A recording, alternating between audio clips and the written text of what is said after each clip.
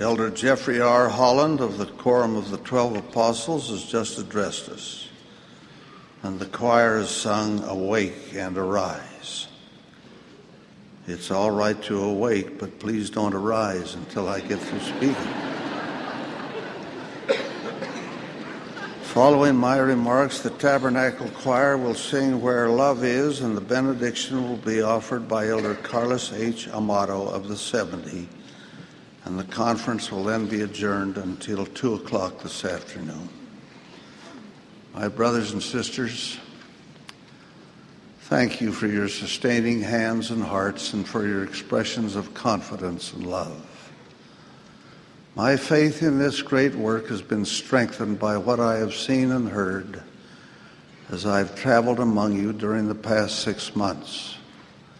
I have a desire to get out with the Latter-day Saints across the world, to look into your faces, to shake your hands wherever possible, and to share with you in a more personal and intimate way my feelings concerning this sacred work, and to feel of your spirit and your love of the Lord and his mighty cause. I wish I had some way to thank you individually for the kindness you have shown us in so many ways. I know that your respect, confidence, and love are to be earned through the service that we give. I have only one desire, and that is that while the Lord gives me strength, I may serve him faithfully and well through service to his sons and daughters, you, my brethren and sisters. To that end, I consecrate my strength, my time, and whatever talent I might possess. I love this church. I love the prophet Joseph, to whom God, our eternal Father, and the risen Lord spoke with that same intimacy with which I speak with you today. I feel love for all of those who accepted his testimony in those early and difficult years. Their lives in large measure constitute the early history of this work. It is a wonderful thing to have strong and deep roots. From them has grown the great worldwide movement we know as the Church of Jesus Christ of Latter-day Saints. I thank the Lord that he planted in my heart while I was yet a boy a love for the prophet Joseph, a love for the Book of Mormon, a love for those great men and women who endured so much in establishing a foundation on which to build this cause and kingdom. I love the priesthood which is among us, this authority given to men to speak in the name of God. I am grateful for its power and authority which reach even beyond the veil of death. I love the saints wherever they walk in faith and faithfulness. I'm thankful for the strength of your testimonies and for the goodness of your lives. I love the missionaries who are out on the front line of the world, bearing testimony of the restoration of the gospel. I pray for them that they may be protected and that they may be led to those who will receive their message. I love the youth of this church, so very many of them, who are eager in their ways, who are searching for truth, who pray and try to do the right thing.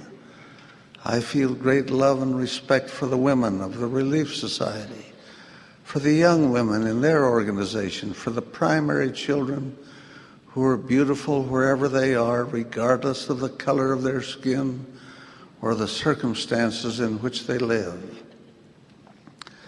I feel a great sense of gratitude for our bishops and those who serve with them, for our presidents of stakes and their associates, for the newly called area authorities, and for my brethren of the general authorities. I have a strong, uplifting sense of optimism concerning this work. I've lived long enough now to have seen the miracle of its growth. Mine has been the favored lot of assisting in its establishment across much of the world. Everywhere it is growing stronger. Everywhere it is touching an increasing number of lives for good. Our statisticians tell me that if the present trend continues, then sometime in February of 1996, just a few months from now, there will be more members of the church outside the United States than in the United States. The crossover of that line is a wonderfully significant thing. It represents the fruit of a tremendous outreach. The God of heaven, whose servants we are, never intended that this should be a narrow parochial work. John the Revelator saw another angel fly in the midst of heaven, having the everlasting gospel to preach unto them that dwell on the earth, and to every nation, kindred, tongue, and people. The angel is come. His name is Moroni. His is a voice speaking from the dust, bringing another witness of the living reality of the Lord Jesus Christ. We have not as yet carried the gospel to every nation, kindred, tongue, and people, but we have made great strides. We have gone wherever we are permitted to go. God is at the helm, and doors will be opened by His power according to His divine will. Of that I am confident, of that I am certain. I cannot understand those of small vision who regard this work as limited and provincial. They have no expanding view of it. As certainly as there is an Almighty Father in heaven, as surely as there is His Son, our divine Redeemer, so certainly is this work destined to reach out to people everywhere. The story of Caleb and Joshua and the other spies of Israel has always intrigued me. Moses led the children of Israel into the wilderness. In the second year of their wandering, he chose a representative from each of the tribes to search the land of Canaan and bring back a report concerning its resources and its people. Caleb represented the tribe of Judah, Joshua of Ephraim. The 12 of them went into the land of Canaan. They found it to be fruitful. They were gone 40 days. They brought back with them some of the first ripe grapes as evidence of the productivity of the land. They came before Moses and Aaron and all the congregation of the children of Israel. And they said concerning the land of Canaan, surely it floweth with milk and honey, and this is the fruit of it. But 10 of the spies were victims of their own doubts and fears. They gave a negative report of the numbers and stature of the Canaanites. They concluded that they are stronger than we. They compared themselves as grasshoppers to the giants they had seen in that land. They were the victims of their own timidity.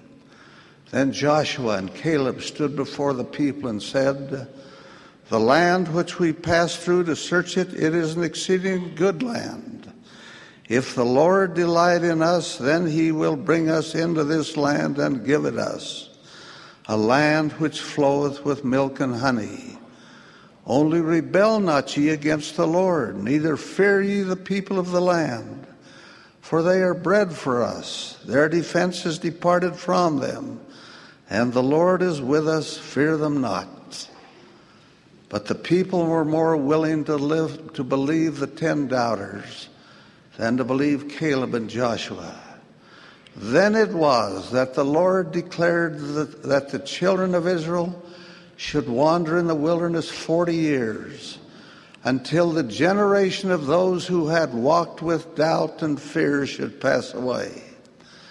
The Scripture records that those men that did bring up the evil report upon the land died by the plague before the Lord.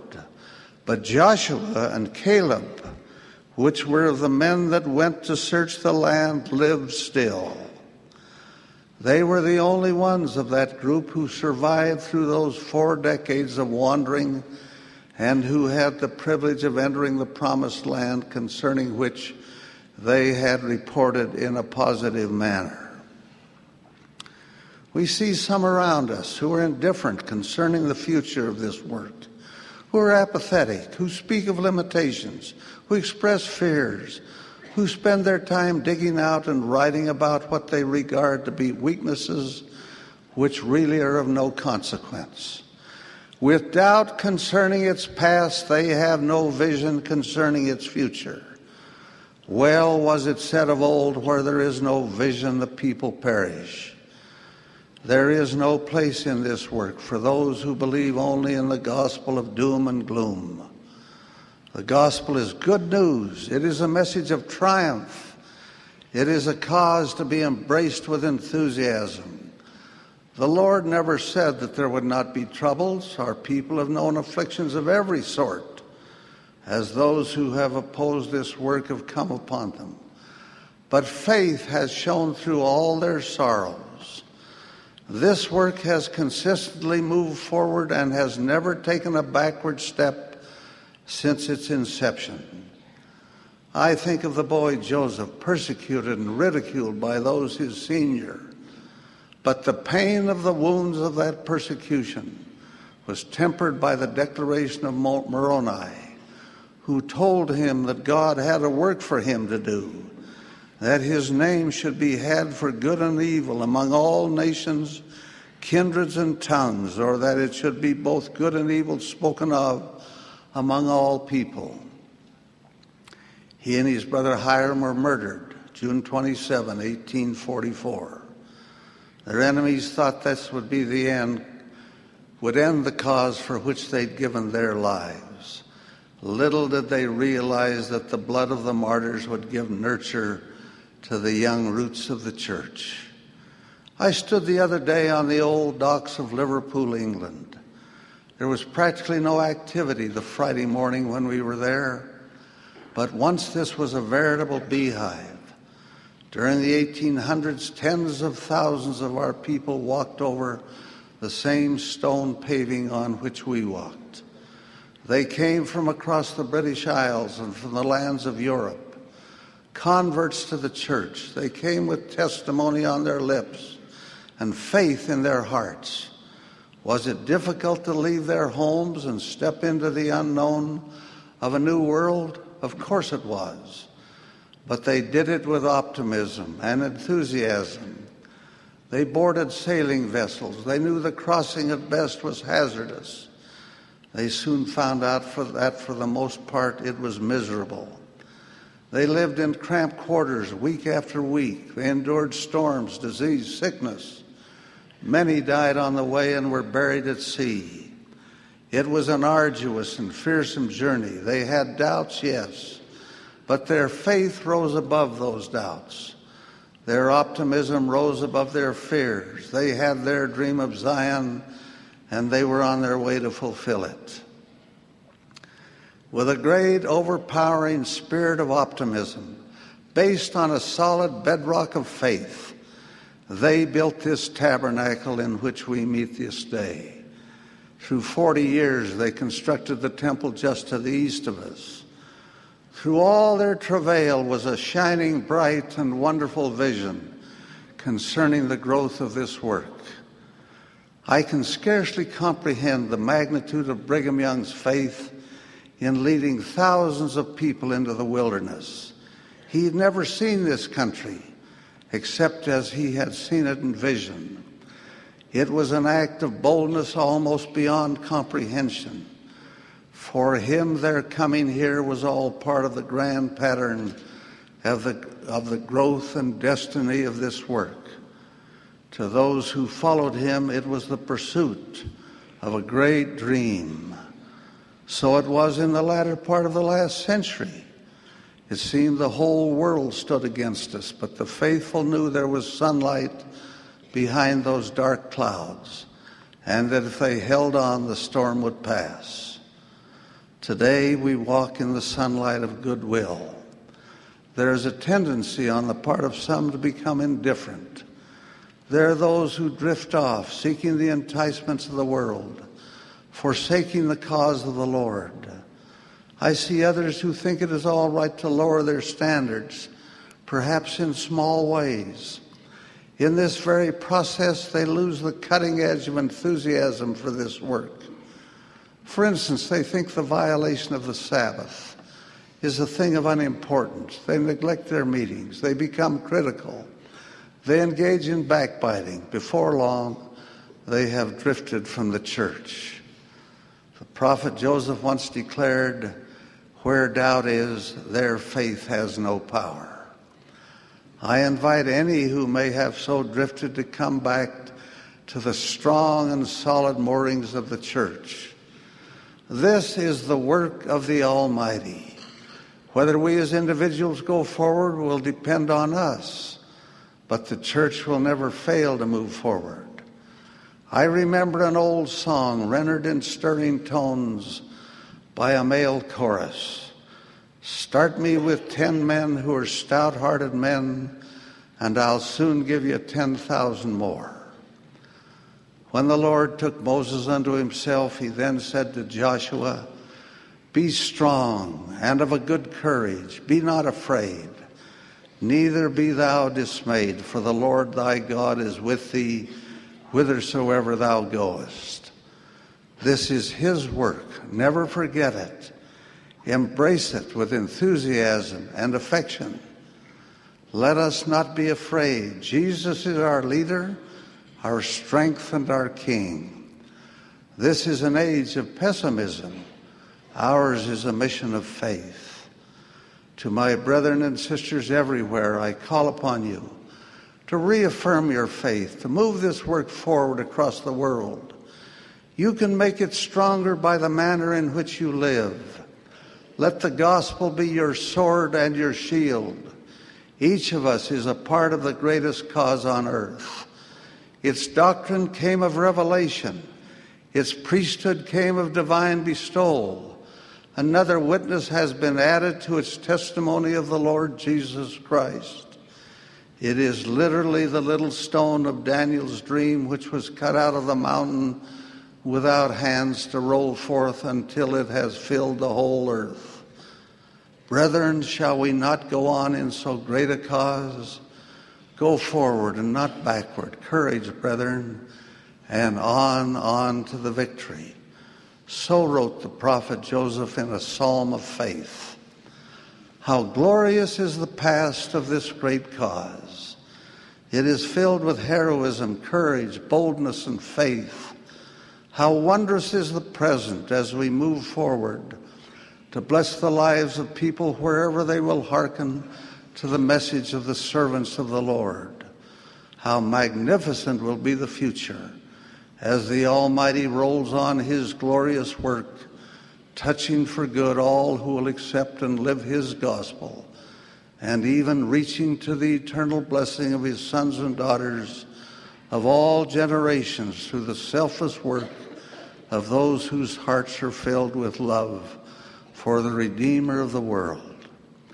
Back in the days of the Great Depression, an old sign dangled by one staple from a piece of rusting barbed wire.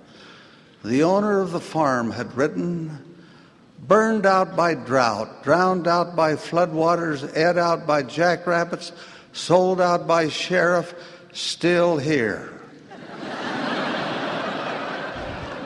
So it is. So it is with us. There have been makers of threats, naysayers, and criers of doom. They have tried in every conceivable way to injure and destroy this work. But we are still here, stronger and more determined to move it forward. To me, it is exciting. It is wonderful. I feel like Ammon of old, who said, "Now have we not reason to rejoice? Yea, I say unto you, there never were men that had so great reason to rejoice as we since the world began.